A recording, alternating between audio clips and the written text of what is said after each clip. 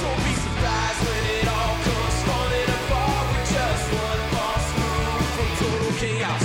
Will this world that we live in still moves and breathes? Don't be surprised when it dies like you and me, 'cause it could happen. It's getting late early, folks. It is getting late early, and no, I am not just talking about the fact that the sun is going down earlier and earlier now as we are in that point of the year. I'm talking about the Cleveland Browns and their prospects for the 2022 season. Browns lose another heartbreaker today, 30-28 to the Los Angeles Chargers at Cleveland Browns Stadium. I'm sure you all know that, but we are here to recap it and talk about it. Don't fret not. We will also talk about those pesky Guardians on the other side of downtown Cleveland. But thanks for checking us out. The LOTL postgame show, Week 5 edition. I'm Dan here with Steven. How we doing? Why did I even ask that? Well, this weekend has really been some whiplash because yesterday was awesome. The Guardians wrapping up their series against the Rays in an incredible fashion. Walk-off home run in the bottom of the 15th. 15 innings. I believe an MLB postseason record, by the way, for a 0-0 game going that deep into a game. Incredible. Pitchers only gave up one run the 24 innings of those two games, which is just unheard of. But I think then you come here today, and the Browns, they drop a real heartbreaker today by 2 points. And this is a game that, quite frankly, I thought they were going to get run out of the stadium. But, as you've said so many times, you'd rather get blown out than, lose the heartbreaker at the last second of the game. Oh, I 100% would have rather have lost this game by 4 touchdowns than the way we lost it. It's just tantalizing. I mean, they've lost 3 games by a collective 6 points. Yeah. That's brutal. Browns are now. You could also argue going the other way, but the Browns are 6 points away from being 5-0 and being the best team in football. Yeah, and yet you are miles away between 2-3 and 5-0. Yeah. Yeah, and I think it's funny you bring up the Guardians because bottom line is you have 2 teams that are playing right now. You have one team that when the game's on the line, they just work. They work. They find a way to get it done. They oftentimes it's not even the best. Sometimes it's the best players like Jose Ramirez on Friday. This Saturday, Oscar Gonzalez. Some not one of the first guys you would have expected. To make the winning play. The Browns, on the other hand, they find ways to lose games. Period. And I think it's the writing's on the wall here, folks. What the Browns have done in the fourth quarter of some of these games is downright historic. And while the Jets game may have been the worst choke job of the 3, it's actually the most permissible for 2 reasons. One, the Jets are 3-2 and looked awesome today, so they're probably better than we were giving them credit for.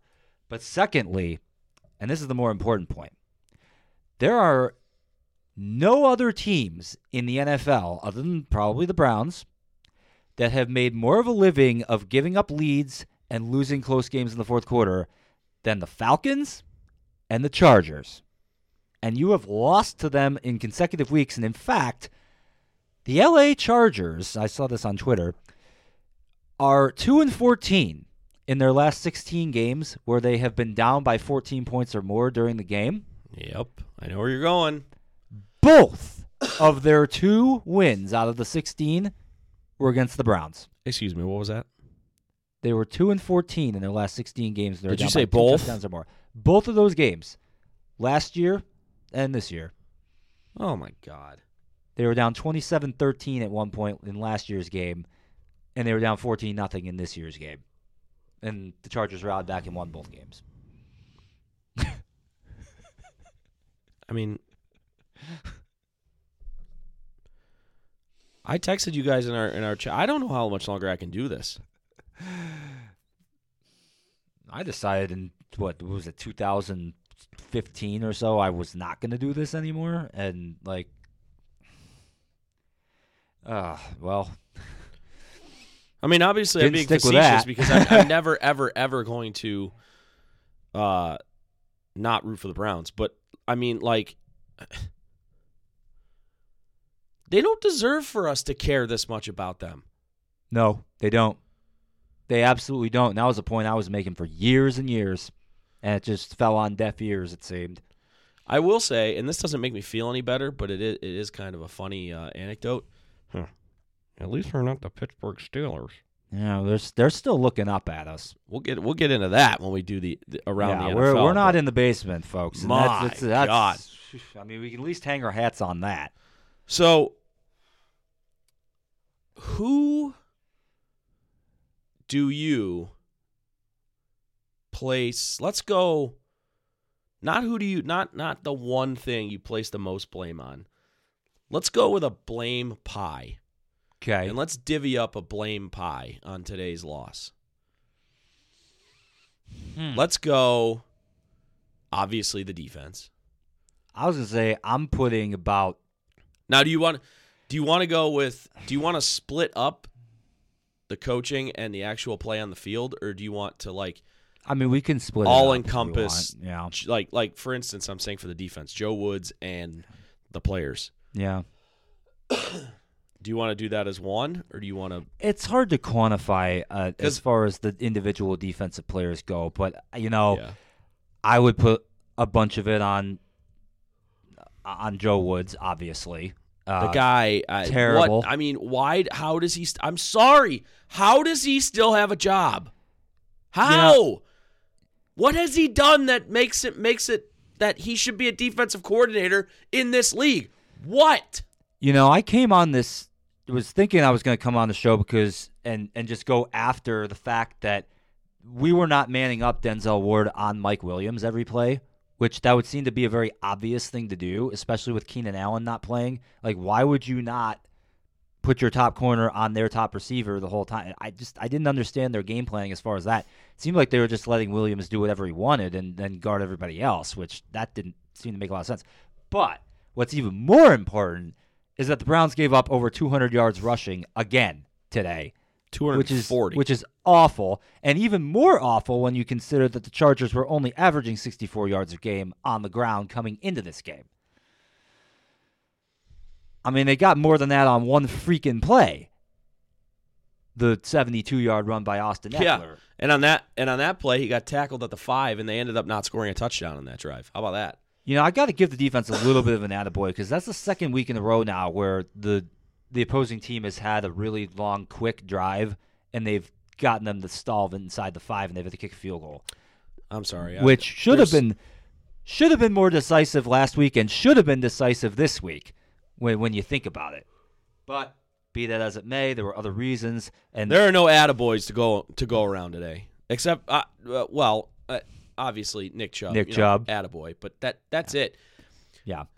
Jacoby Brissett even played a really good game for 57 minutes. He's done that 3 times now this year, and we've lost all 3 of those games. So, to finish the question, blame pie, I put about 40% of it on Joe Woods. I put about 10% of it on John Johnson, who continues to stink. That guy is stealing money. And had a horrible 15-yard penalty early in, I think it was in the second quarter. Yeah, he took his helmet off. And he was for bitching about a call. Sake of argument, the Chargers should have been flagged on that play 100%. Back flock. That doesn't I mean get his point, but you can't throw your helmet. You cannot take your helmet off when you're on the field. What in the world are you doing? It's not even a judgment call. That's an automatic penalty. Yeah. So that's a part of it. That guy is stealing money. Stealing. Terrible.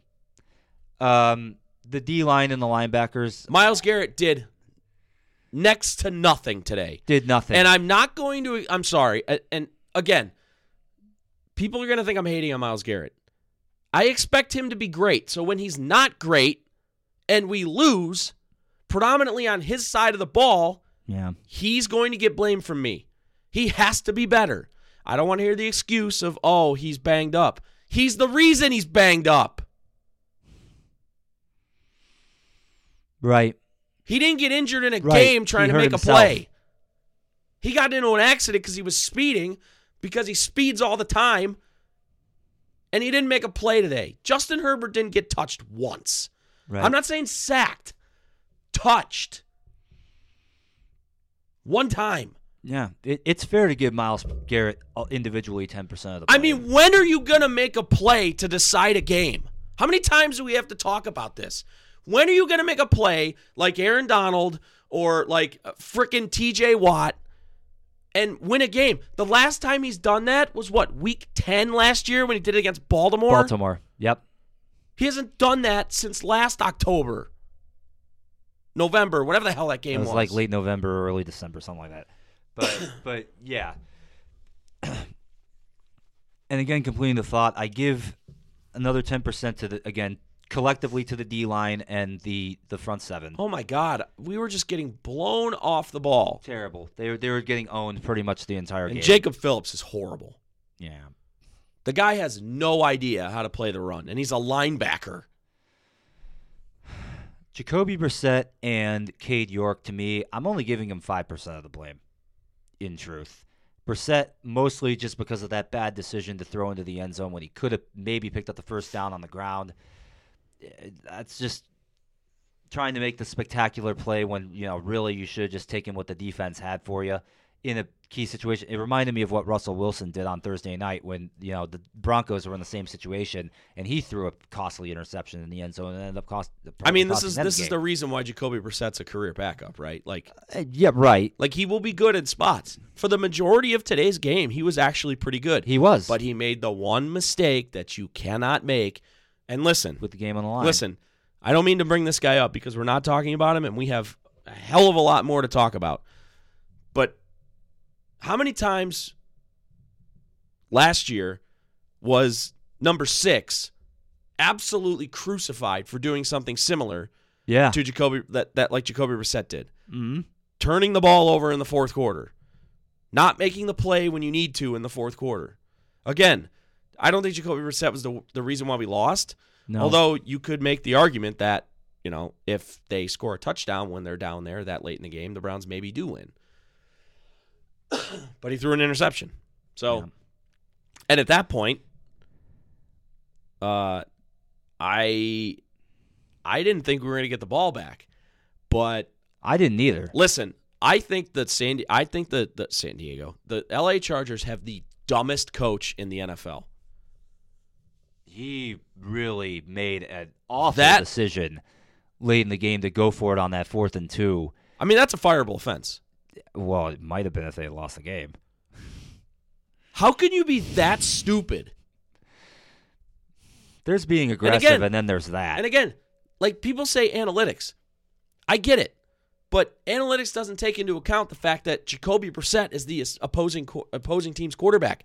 You punt the ball and make Jacoby Brissett go the length of the field to beat you. Which is what the Falcons... would have set up the same situation that the Browns were in against the Falcons last week. I would have, when you're up 2, and at that point, if the Browns would have had Deshaun Watson, I actually may have understood that call that he made a little bit more, because you're thinking the way the NFL is set up, late game, the way the teams play defense, it's not going to be that hard for Deshaun Watson to drive into field goal range at the end of the game and kick a field goal. But you have Jacoby Brissett in, who literally just threw a red zone interception to set up you being able to try and close the game out. You just punt the ball and make him go the length of the field to do it. Right. But he didn't. He decided to go for it. He's a moron. He cost them the playoffs last year. You can see why the Chargers often have so much trouble winning games at the end of games. He's a complete moron, that coach for the Chargers.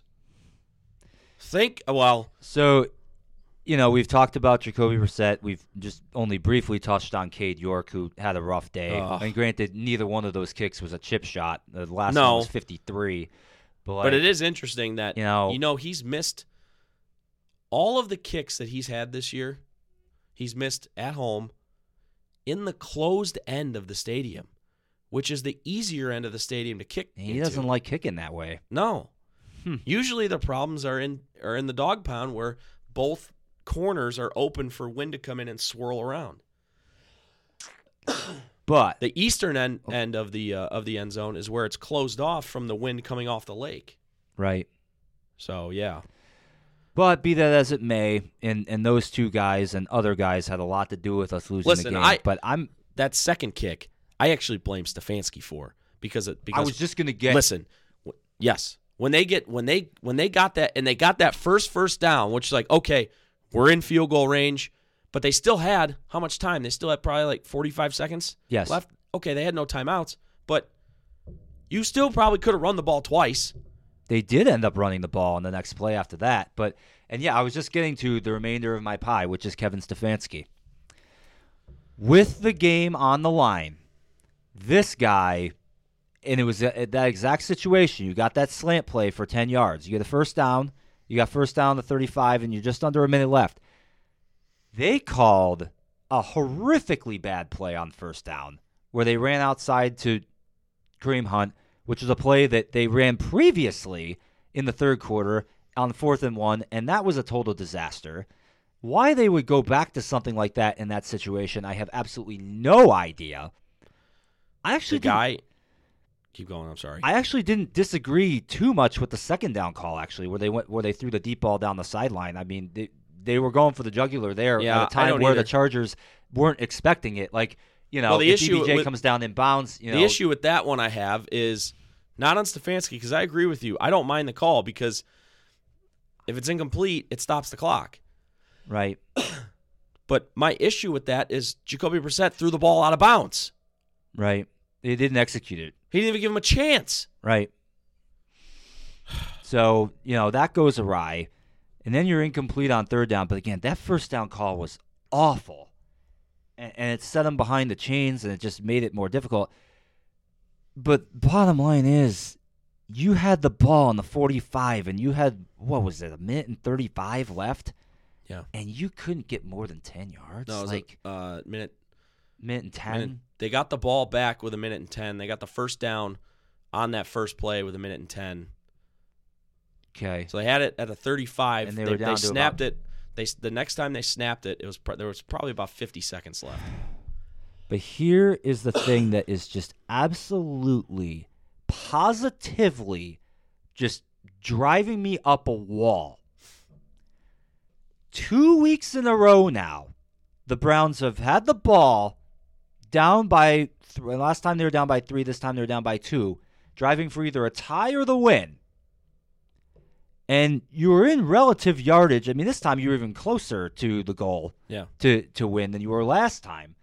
So timing being what it is, maybe last week the situation dictates something different. But bottom line is, in both cases, when you've been driving for a tie or the victory at the end of the game, your best player on offense has been standing on the sidelines. Yeah. The problem is this isn't only a 2 What the hell? This isn't a 2-week thing. I'm so sick and tired of this.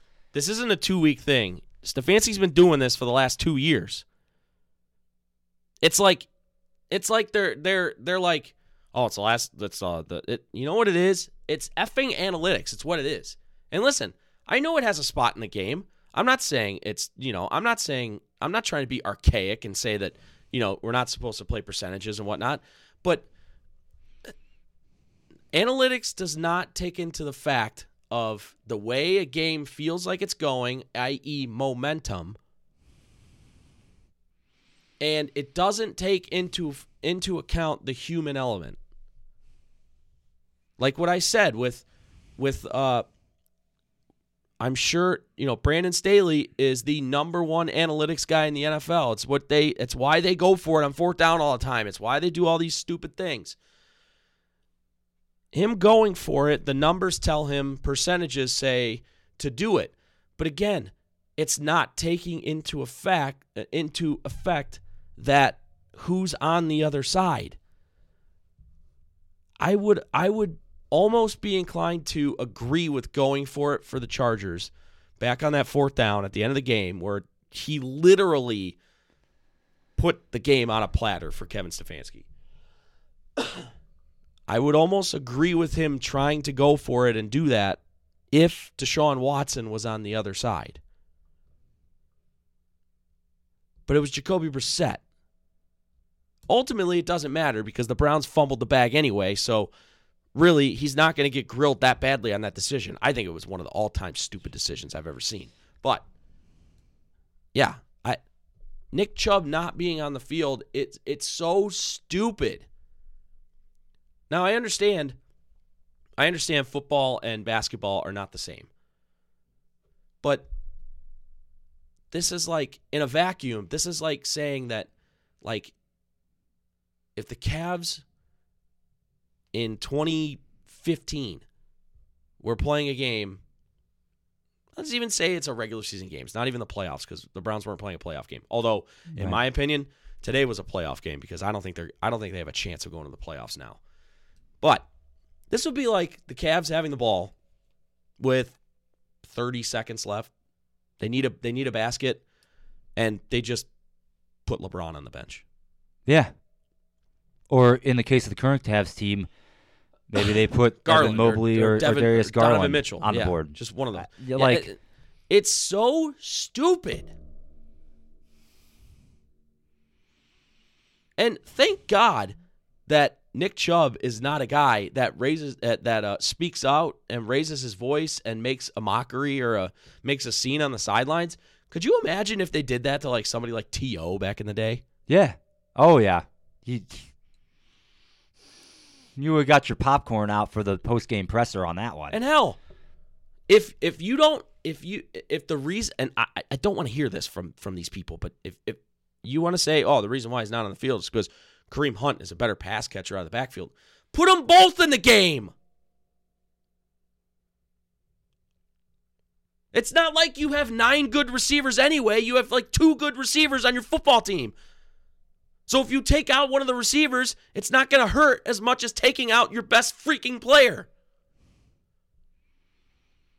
They did that 1 week this year where they would put Hunt and Chubb on the field at the same time. One game. They haven't done it since. Why? Do they have like some kind of special package that they're like waiting because they don't want the other teams to get film on it or something? Like there's no use waiting anymore because the damn season's over. I got your analytics right here. Browns had 1st and 10 on the 35 in that late game situation. I mean, earlier in the game, from that almost exact same yard line, the Browns handed the ball off to Nick Chubb. You know what happened? He didn't stop running until he got to the end zone. What's to say that the same thing couldn't have happened there? Or actually, in this case, he probably would have fallen down on the 2 or something, and it would have been a chip shot field goal for the win. But, like, I mean, this is getting to just the point of absolute lunacy, and I'm almost to the point where I'm done with Kevin Stefanski. I'm almost at that point where I'm almost done with him, and I'm almost done with Paul DePodesta, and I'm almost done with everybody who is in this philosophy where it somehow makes sense to keep your offensive MVP off the field with the game on the line. They could not possibly hope to explain. And this is, I get that there's no timeouts. I get that when you run the ball, that's going to be time that you're going to be wasted. Yeah. But you know what? You're already on the cusp of field goal range anyway. And Chubb had how many runs of 10-plus in this game? Yes. And all through the season? Keep going. Preach. Seriously. What are the odds that you're going to get a better pass play necessarily than a run play in that situation? I mean, they ran it on 1st down anyway. So that's an admission right there that it was not off the table. There's no good explanation for not having Nick Chubb on the field at the end of the game. None at all. I'm so sick and tired of people saying, oh, well, Kareem Hunt is the better pass catcher out of the backfield, and it's the end of the game, and you can't run the ball. Like I said, put them both on the field. Why is this so hard? And here, I just wanted to bring up something. Jake Burns, who is part of the Orange and Brown Report, he is a really good source when you want to talk about kind of X's and O's of the game.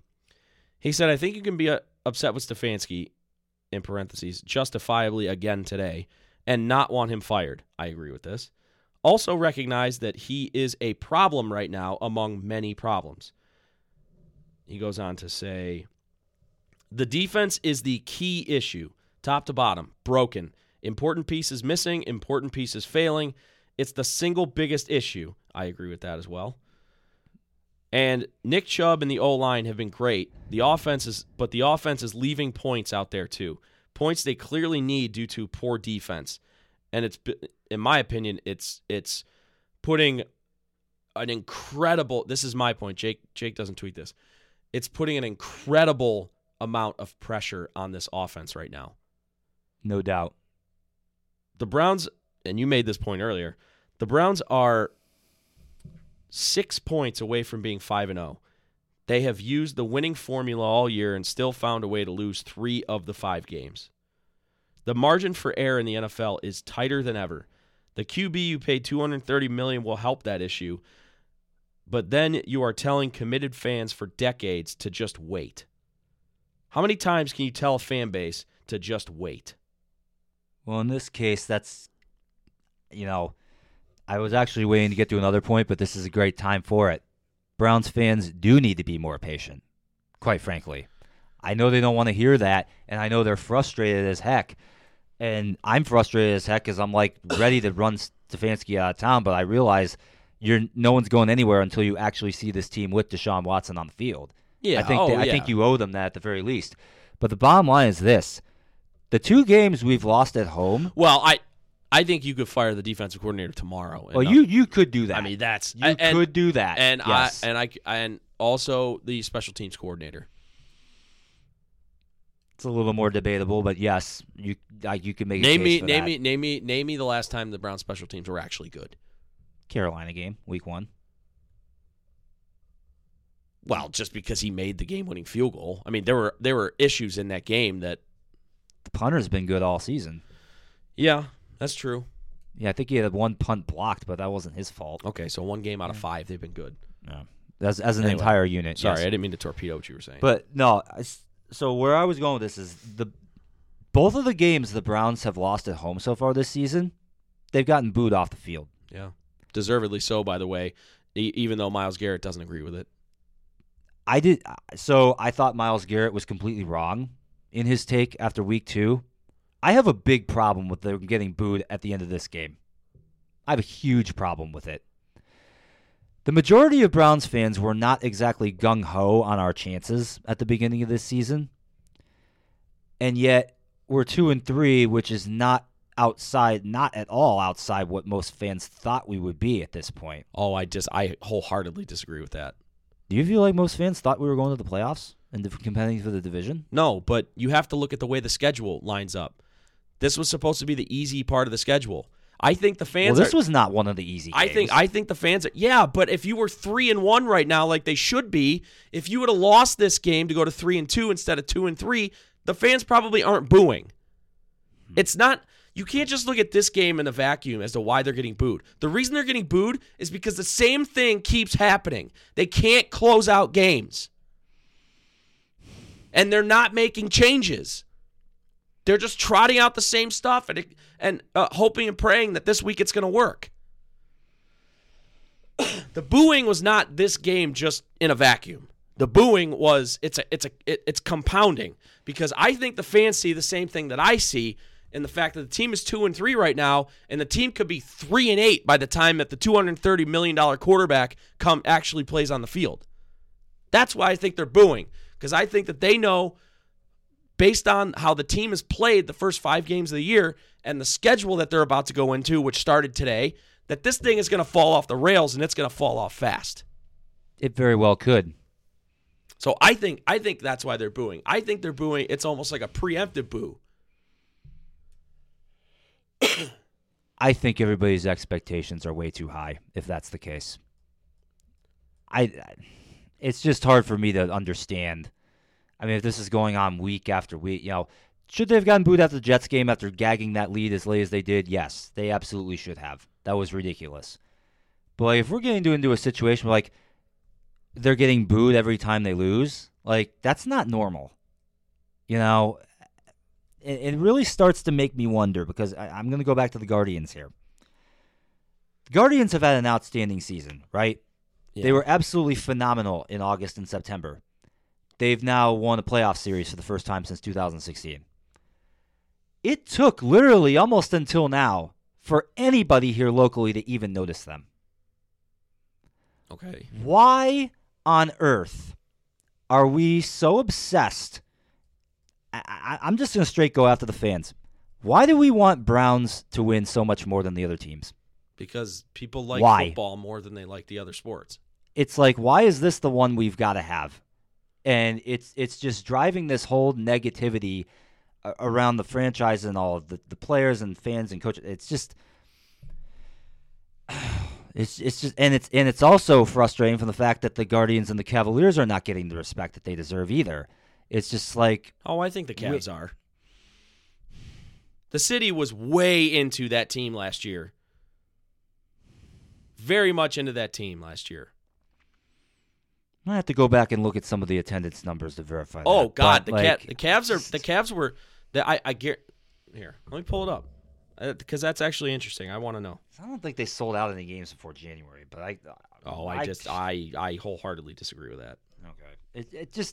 It's bugged, and this is part of the reason why I was more or less almost having given up on the Browns completely by 2016.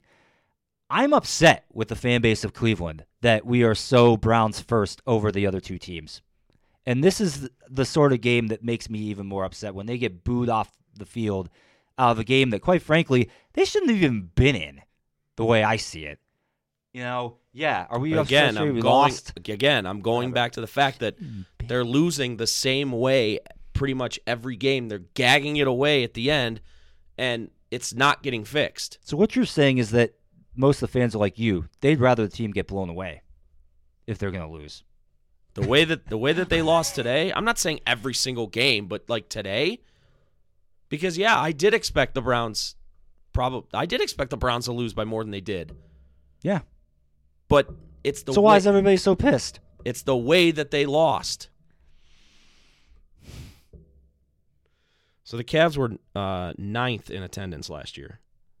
That's fantastic, actually. Averaging 18,500 fans each game. The capacity of the arena it's not 20,002 something or no, it's 19,000. 19 something. 19,700, 19,800. Yeah, something they had like that. attendance record of 95%. That's excellent. So that means they were selling out at least half the games, probably. Yeah. I'm guessing they were selling out pretty much every game by March and April. Yeah. And the baseball team, I'll go with this. The baseball team, while on the field, love it. It's amazing. They get no benefit of the doubt for me as far as ownership goes. Their ownership's better than the Browns. In what aspect? Far and away. In Well, what first aspect? of all, Jimmy Haslam was a crook. I mean, let's start there. Okay, I mean, maybe he technically wasn't implicated or convicted of anything in the Pilot Flying J scandal, but he's got the whole listen. smarmy. Okay, And then he goes Okay. out and he signs Deshaun Watson, who, which just further throws the fan base's sort of brand into the toilet amongst many. Yeah, okay. I'm not talking about the Browns ownership. I'm talking about this. This is you're trying to figure out why nobody cared about the Guardians until the end of the season. Right. Okay. It's because they don't see it, and until the team proved that they were worthy of being watched. The team saw every year for the past 5 years, pretty much, they have slashed payroll, and the last couple of years at an alarming rate, where we have a bottom 3 payroll in Major League Baseball. That's a true statement. So fans say, well, if you're not going to spend the money, why should I? So in other words, fandom is transactional to most of these people. Yeah, sports are a business. But you said something that was very poignant there. This idea that the Guardians had to be worthy to be watched. Okay. Have the Browns ever in their history, week 1 of a season, ever had to prove that they were worthy to be watched? Okay, I get that. But you're saying that. Frankly, they should have to prove that every season. Stop. Given their track record. You're saying that these sports are on an equal playing field. They're not. They should be. Not why? They're not. Football is far and away the number one sport in this country. Every city, they're going to care about football more than they're going to care about the other sports. Pretty much. There are a few outliers, but pretty much. They're going to care about football more than anything. It's just the way it is.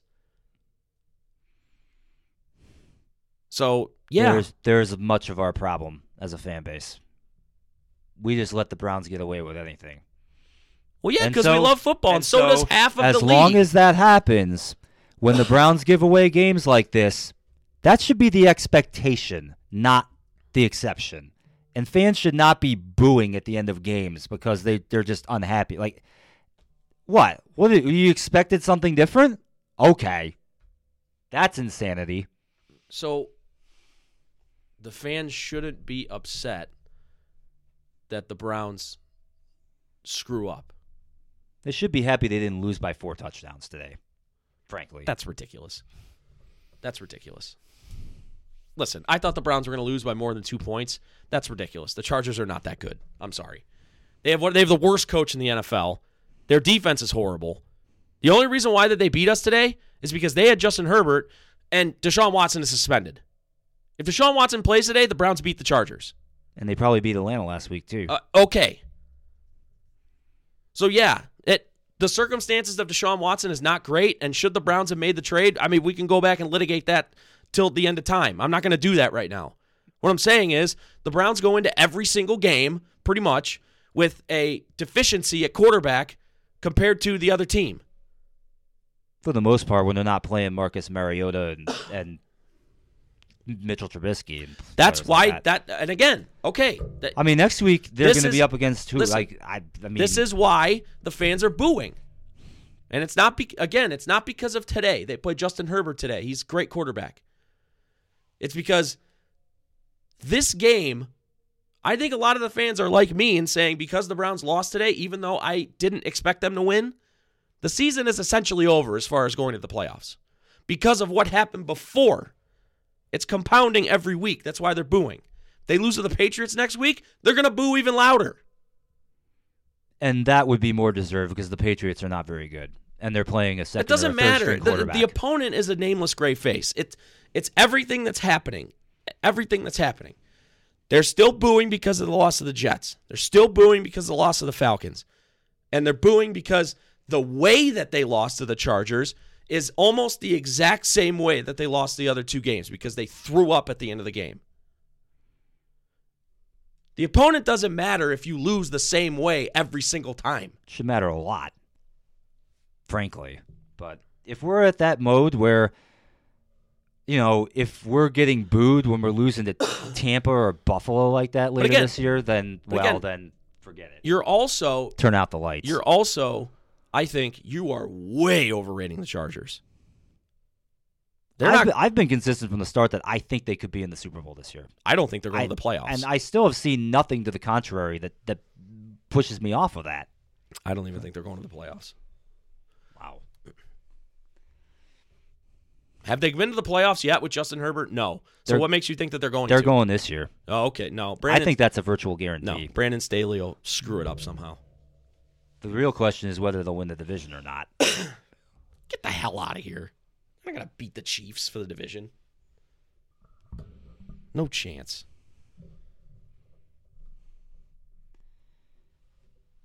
Anyway. Jeez. Well, yeah. So, yeah, the Browns stink right now. And Our fans are being jerks, and quite frankly, I don't think they even deserve our good baseball team. But I think I you're didn't need to be. I think Yeah, you're, I'm a little upset about this I- whole I- thing, and this whole thing has been a sort of derail here. But I think like, you're being ridiculous. been waiting to get this off my chest for a while. Yeah, I think you're being ridiculous, but whatever. Listen, the fans were sold a bunch of fake goods in the offseason that's saying that this defense was going to carry us until Deshaun Watson got back. We have the worst defense in the league. I don't care what the numbers say. Our defense is horrible. This Chargers team, their high rushing mark for the season this year was 64 yards, and you let them rush for 240 yards today. Oh, but You're we're gonna- not. you're gonna- Oh, but we're not supposed to boo. The Get hell defense, the outta here. defense was not good today, but think of it this way: they gave up 17 fewer points to this team than they did a year ago. It's actually progress. I don't know. It's not progress. It's not progress.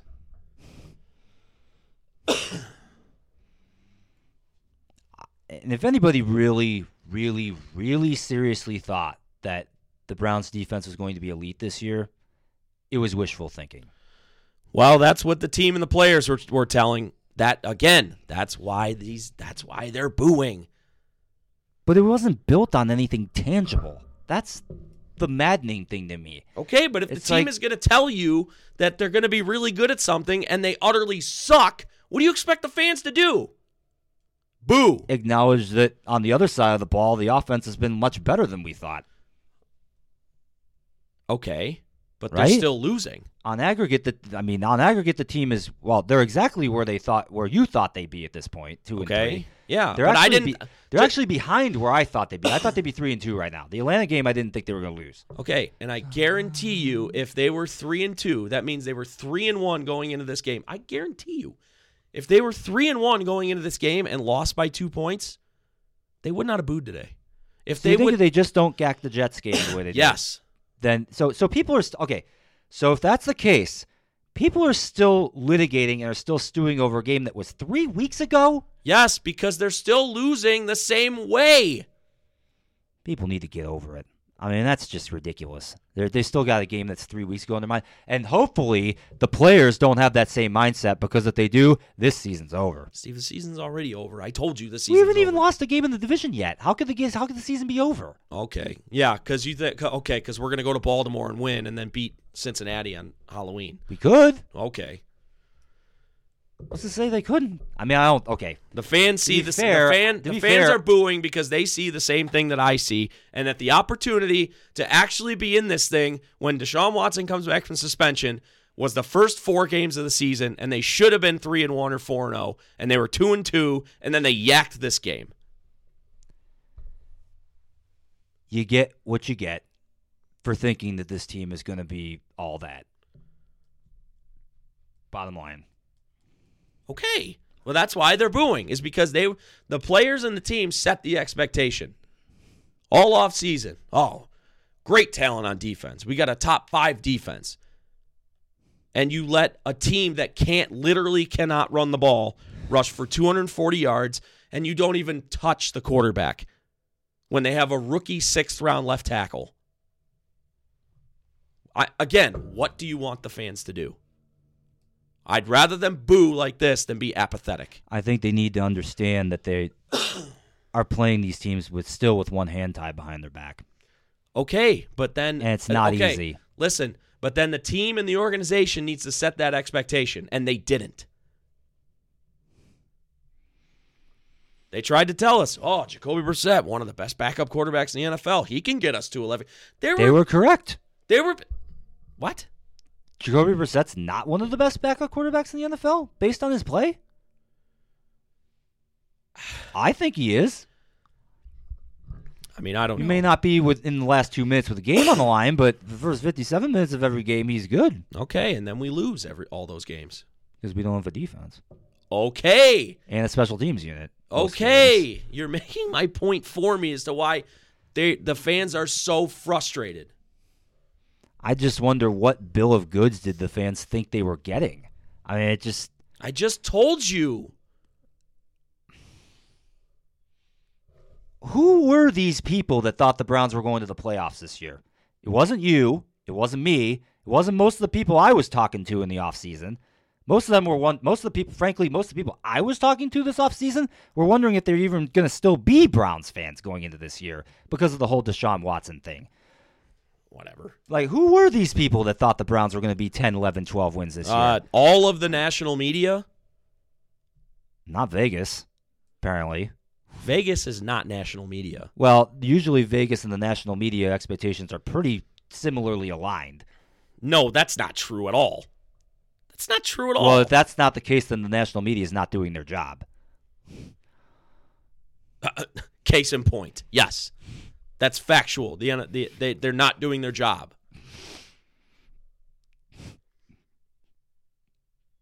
Folks, are you not entertained by this? This is the sort of No, thing that probably happens not. on post-game podcast when we lose games. This is it. This is it in a nutshell right here.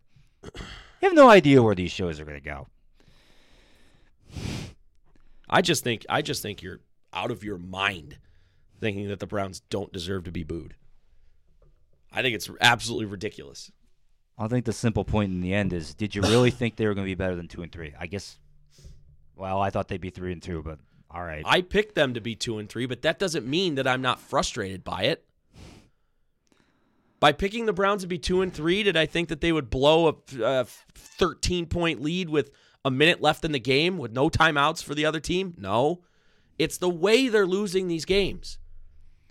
This is why I always say I'd rather be blown out and know I don't have a chance than to rue the day that I had these games in my grasp and just puked all over myself. I'm worried that this is going to be self-perpetuating. Next week we play the Patriots, right? Game's at home, right? First possession of the game, Browns go 3 and out. Okay. Are people just going to be booing like crazy again in the first quarter? No, not necessarily, because I don't think they're booing the offense. I think they're booing the defense. I think the booing will happen when we give up a 25-yard run play on 3rd and 8, 3rd and 6 or something, or the Patriots have a 3rd and 19 and we give up a first down. You know, it's a 2nd and 4 and we jump off, or it's a 3rd and 4 and we jump off sides. Stuff like that, I think, is when you're going to see the booing. I don't think the booing is coming to the offense. Okay. Well, Patriots, we know we're probably going to be starting with the ball. We're not going to be, unless if we win the toss and defer. But, like, Yeah. it's just, people need to not be so high-strung. I don't think the team booed and second of all, I don't think the team booed at all during the game. They booed when the game was over. Yeah, which is also quite telling, but we're not going to go into that. All right, well, let's go around the NFL real quick because we've kind of talked ourselves out of being able to talk about the Guardians. So we'll do that for a few minutes at the end, but So anyway, Thursday night I briefly mentioned the Colts won 12-9 because the Broncos are kind of like the Browns. They just can't seem to win a close game, and they find a way to screw things up. Was that the worst top time primetime game ever? Horrible On Thursday. Horrible primetime game. And in fact, the worst part is that the Broncos have already played 3 night games, and they play another night game next week. Monday Night Football. Yeah. What in the world were the networks thinking? Wow. I think they were thinking the same thing that we were all thinking, that Russell Wilson was actually still good. He's not. And apparently Matt Ryan's not very good either, but oh God, he's done. Indianapolis has found a way to get back to 500 at 2-2-1. The Broncos are now 2-3. Then we venture across the pond to London, where we had an upset. The Giants are now 4-1 after beating the Packers 27-22. I stopped watching that game, and I'm like, oh, the Packers are going to win. I went over to my parents' They're house up for the 20-10 Browns at game, half. and my dad's like, oh yeah, the Packers just lost. I'm like, what? Unbelievable. So, I mean, it's at some point you're going to have to start taking the Giants seriously, and they're now 4-1. We're almost at that point. I mean, they're almost on the brink of that. Yeah. Speaking of another 4-1 team, the Buffalo Bills, they absolutely beat the snot out of the Steelers today, 38-3. It was 31-3 at halftime. The Steelers, whoo, boy, did they look bad. Whew. Yeah, they're bad. The quarterback that they drafted is bad. It's all bad for them. Terrible. So, like we said, as much as our problems are, we're not in last, and probably won't be for a while. Because who knows the next time the Steelers are going to win a game. Yay. You know what's crazy is we're still going to be somehow tied for second at the end of today, because one of the Bengals or Ravens are going to lose. We'll lose on Sunday night, which unless we they are tie. coming to. Continuing with the theme of teams that are 4-1, the Minnesota Vikings. Maybe that's another team we're going to have to start taking seriously here soon. Yeah. They defeat the Chicago Bears 29-22. But again, here's the thing. This is a prime example. Minnesota, they play a crappy team. They beat them. Again, Chargers are better. I'm not as I'm crappy saying as the today. Bears. I don't know. The Jets are 3-2, but I still don't think they're any good. Oh, we didn't even mention the Jets yet, but yeah. I'm talking about teams that are bad that we played in the first quarter of the season. Okay, yeah. Atlanta is bad. Well, we might as well just go right to those two games. The Falcons were playing at the Buccaneers today. They lose 21-15. That drops the Falcons to 2-3. The Buccaneers are now 3-2. That was an important win for Tampa. They had looked terrible the 2 previous weeks. Yeah, they were teetering a little bit. And it seems like they're doing the absolute minimum necessary to really kind of stay relevant here.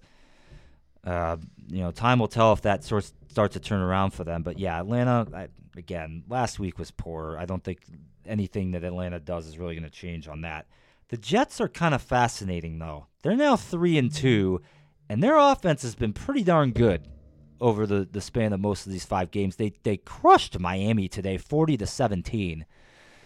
Yeah. As the Dolphins, after a 3-0 start, have now lost 2 straight. I don't think Tua's that good, but they are like a rudderless ship right now. Teddy Bridgewater went out early in this game with a concussion, so they were playing some guy at quarterback named Skylar Thompson. That sounds like a WNBA player, not an NFL quarterback. It does. Skylar Diggins probably could have played as well at quarterback today. So things have really gone sideways in a hurry in Miami after that 3-0 start. Continuing on in the 1 o'clock window, our opponent next week, the Patriots, well, they looked very good today. They shut out the Lions 29-0 in Foxborough. This more or less, to me, just confirms that the Lions are not any good. I don't think I've ever handicapped a game worse. Oh. I picked Detroit today with the points. Oh, shoot. I just saw the Patriots are 1-3. I know the Lions stink, but with the Patriots having a third string quarterback and giving 5 points, I was like, oh man, I can't see the Patriots winning that game. Well, yeah, they shut them out. It must not be a fluke with New England because they very nearly beat Green Bay last week with that aforementioned third string quarterback, and I believe that aforementioned quarterback is still going to be playing next week. I don't think Mac Jones will be back. I don't know. Who knows? But, I mean, be that as it may, we'll just cross that bridge when we get there. We had a real shootout down in New Orleans today. The Seahawks put up 32 points, but somehow managed to not win and didn't even cover as they lose to the Saints. My thoughts exactly there. They lose 39-32 to the Saints, who, there was really nothing to lead me to believe that they were going to do that today. No. But New Orleans wins for the first time since week 1. They get to 2-3. Seattle falls to 2-3 there. I still don't think the prognosis is really that good for either one of those two teams, but New Orleans gets the win today. Continuing on to the toilet bowl, literally, of the NFL, FedEx Field, the Titans go into Washington. They defeat the Commanders 21-17. Did you see how? No, I did not. Carson Wentz threw an interception at the goal line. That seems to be a theme this week, doesn't it? Yeah. Jacoby Brissett did it. But Wilson did it. This was like with 10 seconds left. Oh, well. Like Jacoby's. We didn't know at the time, but somehow the Browns ended up getting the ball back after Jacoby Brissett. Yeah, we didn't think that was right. Because Brandon Staley is the worst coach in the NFL. So the Titans, after starting 0-2, are now 3-2. So they have really rightened the ship there. Meanwhile, the Commanders are who we thought they were. They're 1-4. Probably the shock result of the day happened. I can't believe I'm saying this, seeing it was a game involving Jacksonville. But the Houston Texans, who are the only winless team in the league so far this season, even though they didn't look great doing it, they defeat the Jaguars 13-6.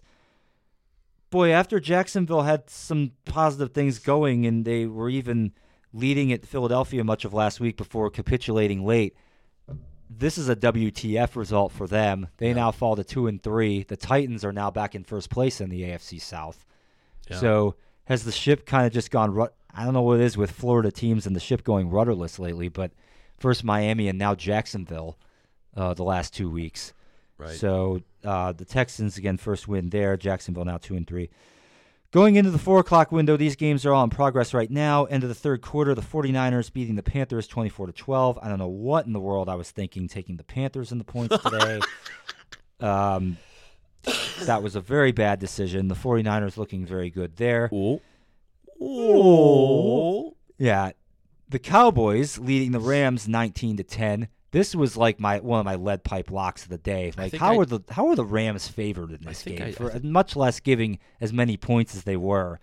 The Rams have not looked good this season pretty much at all. The Cowboys are on a 3-game winning streak, so I don't know what Vegas and people were thinking on that one. And I'm not a Cowboys apologist by any stretch of the imagination, but they're looking pretty good in this one. There's about 4 minutes left in the third quarter there. We both took the Rams. Did I take the Rams? Yeah, you have LAR minus 5.5. Oh wow. Okay, wow. That's bizarre. You also, like you said, you also took Carolina. That's got to be a I must have screwed up there. Wow. All right. I guess I'm getting that game wrong then. Well, it doesn't say Los Angeles Rams plus 5.5 because I could give you the benefit of the doubt if you put plus 5.5. No, you have minus 5.5. Okay. Yeah. Personal foul on me for that one.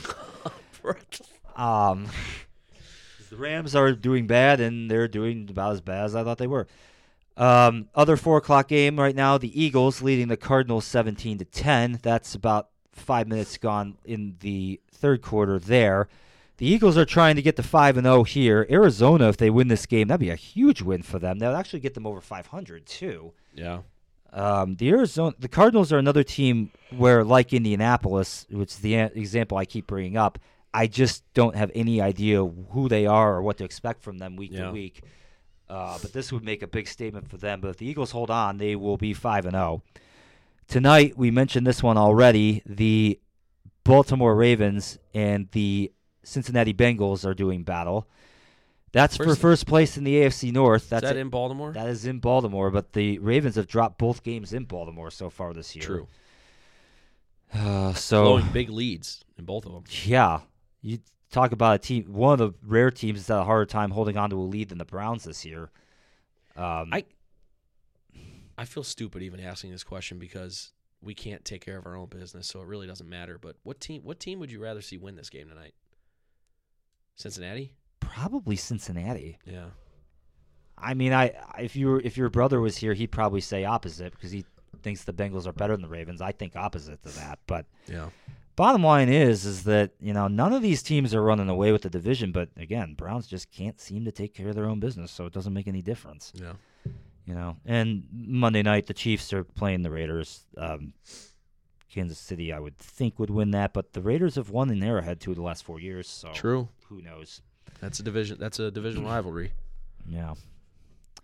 So, all right. Well, that's around the NFL. That is that. Normally, we would close the episode at this point, but we got to talk about the Cleveland Guardians. Yeah, we touched on this a little bit earlier, and this is a great way to end the episode because the Guardians are awesome. They may not have scored a lot of runs in the last 2 games, but they found a way, both games, to knock out the Rays in 2 straight games. Their pitching was unbelievable. Oh, unreal! Imagine being a Rays fan and thinking we gave up 3 runs in 2 games and got swept. That's ridiculous. Totally ridiculous. It's unbelievable. There were fewer runs scored in these 2 games than there were in European soccer matches in 2 games. And I just got to play this. Here we go. Let me see. This is his 3rd inning of work. The right-hander's pitch. A swing and a high fly. Deep left center field. It is gone.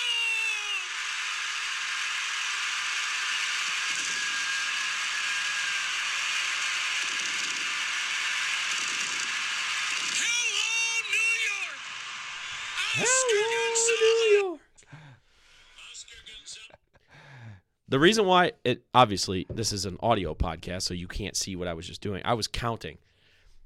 When Vin Scully passed away, I went on this this kind of monologue talking about Tom Hamilton.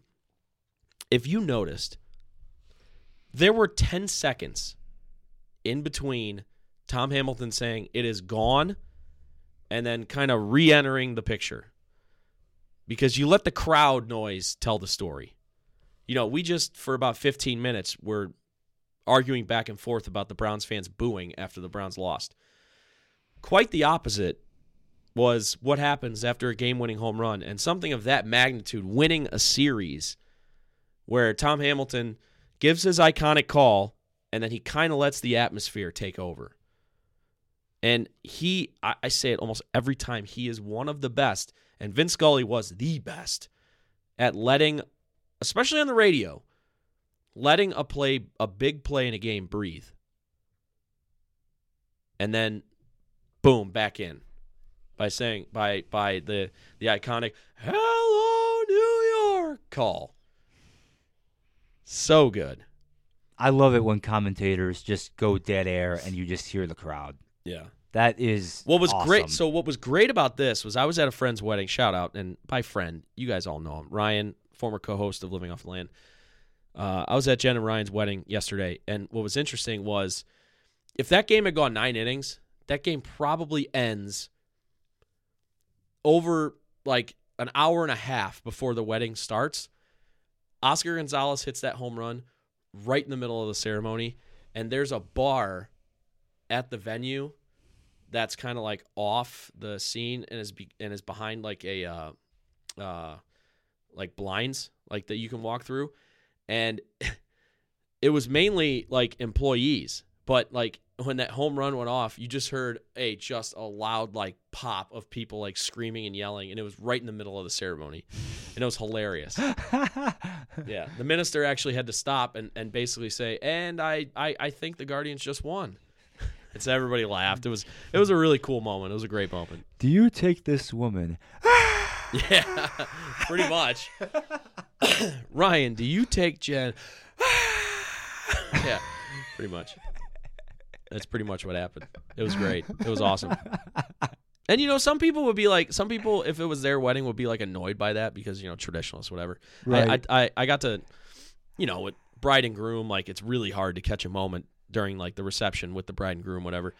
But Ryan was like waiting for something, so I was able to catch a couple minutes with him, and he was like, yeah, that was pretty cool that the Guardians walked off a playoff series right in the middle of my wedding. What a moment that is. Heck I mean, yeah, that's something. And can you imagine if your prediction from Wednesday night comes true and the Guardians actually did go all the way and win the World Series? That's going to make that story like 10, 20-fold even better. Yeah. I said, I actually did make the prediction because, I said, you want to get nuts? Let's get nuts.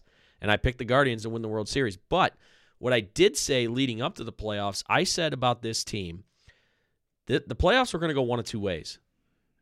They were either going to get there, be happy that they got there, and, when things got a little tough, and things did get tough on Friday against Tampa because they went down first. Fell behind. And they had to come back. We're going to learn about this team because they're so young. And a lot of times with players, when adversity hits in the playoffs, they falter. But this team didn't. They came right back the very next half inning, and Jose Ramirez hits a home run, and they let the pitching close them down the rest of the way. And then yesterday, with the game going to 15 innings, I mean, again, could you imagine, especially for a young team that rides waves of emotions more than probably veterans do, how emotionally draining a 15-inning 0-0 playoff game probably was? Oh my! Because if you're God. a 22, 23-year-old baseball player sitting in the dugout, and it's the 14th inning, and neither team has scored a run yet, could you imagine? I mean, the pressure that would build just with one person getting on base. Because you got to think, like, okay, if Tampa scores in extra innings, we're probably done. Now, obviously, the Guardians, if they score, it is done because they're the home team. So bottom, in extra innings, bottom whatever, they take the lead. It's over. Tampa, they take the lead. The Guardians would still have a chance to bat. But I can't say enough good things about this team. I do think the fact that the Guardians came back literally in the next half inning and answered right back immediately was humongous. Yeah. Because the longer that deficit stood to the end of the game, yeah, the more imposing it becomes, not just for psychological reasons, but also because that means you're not set up man 8th inning, closer 9th inning, which, as it turns out, they didn't even go to set up. They just went right to Clase for the 4-out save. Right. But, the fact that they answered right back was just massive. Yeah, it's so important when you're able to answer right away You don't let a game kind of not get out of hand, but you don't let like the opposing team kind of settle in with a lead and do all that. So, yeah, it's awesome. So we are on to New York, and I thought about this. Somebody posted it. We're going to Yankee Stadium for the first time since that brawl between Miles Straw. Not really a brawl, but it's when that incident between Miles Straw and the Yankee fans out in center field. That's the first time we've been to Yankee Stadium since then. It was one of the first series of the season. That's funny you mentioned that. I didn't even remember that. Yeah. That was like back in May or something? Yeah. Really early in the season. Wow. So, yeah.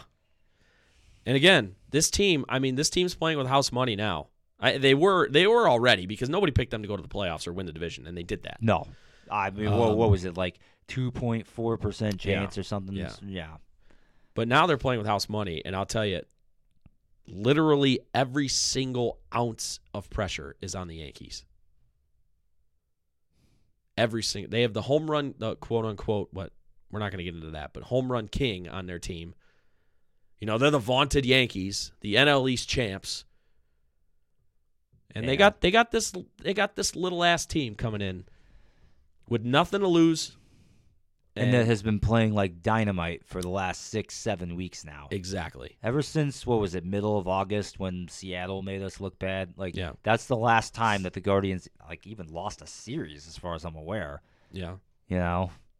Any team that is playing that good now needs to be taken extremely seriously. Yeah. If the Yankees are even for a second thinking that this is like preordained for them, they're going to lose this series. Yeah. I agree. And I think all the pressure is on if the Guardians can win game 1. Oh. Wow. Yeah, I mean, talk about throwing a haymaker right off the bat. You win game 1? Oh, man. I wonder who – I don't think – let's see. When Bieber pitched, when was it? Friday. So, yeah, he's not going to pitch on Tuesday. He'll probably pitch game 2. Yeah. Will probably pitch game 3. Yeah, they'll probably just go – because Quantrill didn't get to pitch because it didn't go to a third game. Quantrill will probably pitch game 1, which kind of sucks because Quantrill, if you look at his splits home versus road this year, he doesn't lose at home. I don't think he's lost at home once this year. So if you maybe not necessarily. I mean, could you throw Bieber on 4 days rest? I mean, that's the thing because game 2, yeah, you have I don't know why this is, but there's an off day between game 1 and game 2. For some ridiculous reason. Well, it'll be 3 days rest for Bieber, wouldn't it? Saturday, Sunday, Monday. Okay, game 1's on Tuesday. Yeah, okay, forget that. Which you're not going to do that. I know. The playoffs, people have done that before. Maybe in the World Series or later on. I mean, it would be very ballsy to do here. Because then if you throw him I wouldn't think they would do that. But the thing is, though, if you pitch him in game 2, he probably doesn't pitch again in this series if they need him. Right. So maybe you pitch him game 1 with the thought of if they need him in game 5, he could go because, like you said, they have that extra day off. That is a little bit of a case of counting your chickens before they hatch, but, yeah. I mean, that is a thought. I feel a little bit better about that if it was a best of 7 as opposed to a best of 5. Oh, yeah. But, I'm not going to second-guess Terry Francona. I mean, No, never. He has earned his keep pretty much no matter what he wants to do. Yeah, 100%. So you actually have the Yankees winning the series. I unfortunately do, yes. Obviously, you're going to be rooting like heck for the Guardians. For that to be wrong, yes. I have the Guardians winning because I went nuts and I picked them to win the World Series. I don't think that prediction is nuts. Well, I mean, we'll see. I had to go meanie on this one. I will really start to believe it if they, win against the Yankees like 3-1. And I do think that's our most likely win path. Win one of the first 2 games and then win the 2 here. Yeah, could you imagine winning a Game 5 in the Bronx? Well, I mean, there's been a lot of decisive games in recent years in baseball won by the road team. So this is true. There was. Well, actually, the odd thing is in this round in particular. The Guardians winning 2 games at home, that was actually against the norm. Toronto lost both games at home to Seattle. They gave up an 8-1 lead in that game and lost 10-9. Yep. That was terrible. Crazy. And then also the Cardinals. What the heck happened to the Cardinals? We thought that was going to be an easy one against the Phillies. Yeah. And instead, the Phillies came into St. Louis and won 2 games. Yeah. Go figure. None of the series went to 3. Mets win 2 games in a row? Oh, no, the Mets play tonight. Yeah, okay. Yeah, Mets the and Mets and Padres Padres game are three is playing tonight. game 3. So you had one split in there. But, yeah, other than the Mets winning game 2 last night, that was the only other win by a home team thus far besides the Guardians, Yeah. which is a little bizarre. But, yeah, that's where we're at in baseball these days. Yep. All right. Well, All right, well, yeah. I'm feeling a lot better now that we Talking did about the that. Guardians. That was cathartic. I needed that. The problem is we got to wait another day before the series starts. Yeah. So, yeah, we get to lament the Browns for a whole nother day. Before, Monday. Monday sucks. Yeah, it's true. Especially when you pop a tire on the way home from a wedding yesterday and you got to get it replaced on Monday. And you crack your phone. in And the process. smashed my phone. That's a double. And it wasn't because I was mad that I got a flat tire. It's because I was an idiot and left it on top of the car when I was trying to put air in the tire, and I drove off with it. I'm such a moron. Yeah, and then I'm driving away from the gas station, and I'm feeling in my pockets because usually when I get in the car, I plug the phone right in and start playing music. Yep. The music wasn't playing, so I'm like, "Wow, where's my phone?" not I there. look in the cup holder right on the center console. It's not there. I'm like, look on the passenger seat. No, it's not there. I'm like, check my pocket. There isn't a worse feeling than when you go to check your pockets and like either your keys or, in this case, obviously my keys would be there because I'm driving my Keys, car. wallet, phone. Oh, wallet's the anything. word. That's money. But yeah, phone. I was like, oh my God. Go back to the gas station. I'm looking around like a freaking idiot. People probably think I'm on drugs. And this is at night. Like this is This like, is at 11 o'clock at night in Lorraine. This is on like the east side of Lorraine on Colorado Avenue, I believe. Yeah. Yeah. So then I'm looking around. I'm walking around the gas station, and then I see, no. Walk out. Phone's laying in the middle of the street. Probably got ran over. It's a good spoiler alert for our Better Know a Neighborhood segment this week. Maybe not. Well, we'll see on that. Yeah. So luckily, I was able to pull into a lit parking lot to be able to change my tire in my car without, with the threat of not getting hit. So I know you had to do that on 480. Yes, that was back in March. Actually, when I was coming back from here doing a podcast one night. Yeah. Had to change the tire on the side of 40. But the final question of the day is, what was more lit, the wedding or that gas station that you were at looking for your phone? Thanks for listening, everybody. Good night, and we'll catch you guys this week on Living Off the Land. Probably even if we did the show on Tuesday, we wouldn't be able to do it before the Guardians started their series. So I think we'll probably end up doing it on Wednesday. We can do a react of Game 1 because Wednesday is an off day in the series. So we will be back with you guys then. Appreciate you guys listening, and extra long post-game show today. If you're still listening, we really thank you. And you can follow me at Daniel J. Ford. You can follow Steven at Stiffs McGee, spell it. STIPHSMAGEE. It's the last time I'm going to ask him to spell it, so if you're not listening, too bad. And you can follow us at the LOTL Podcast. So for Steven, I'm Dan. Been listening to Living Off the Land. Catch you guys later this week. By the way, Forza Milan. Thanks, Mike. Juve sucks. Bye. I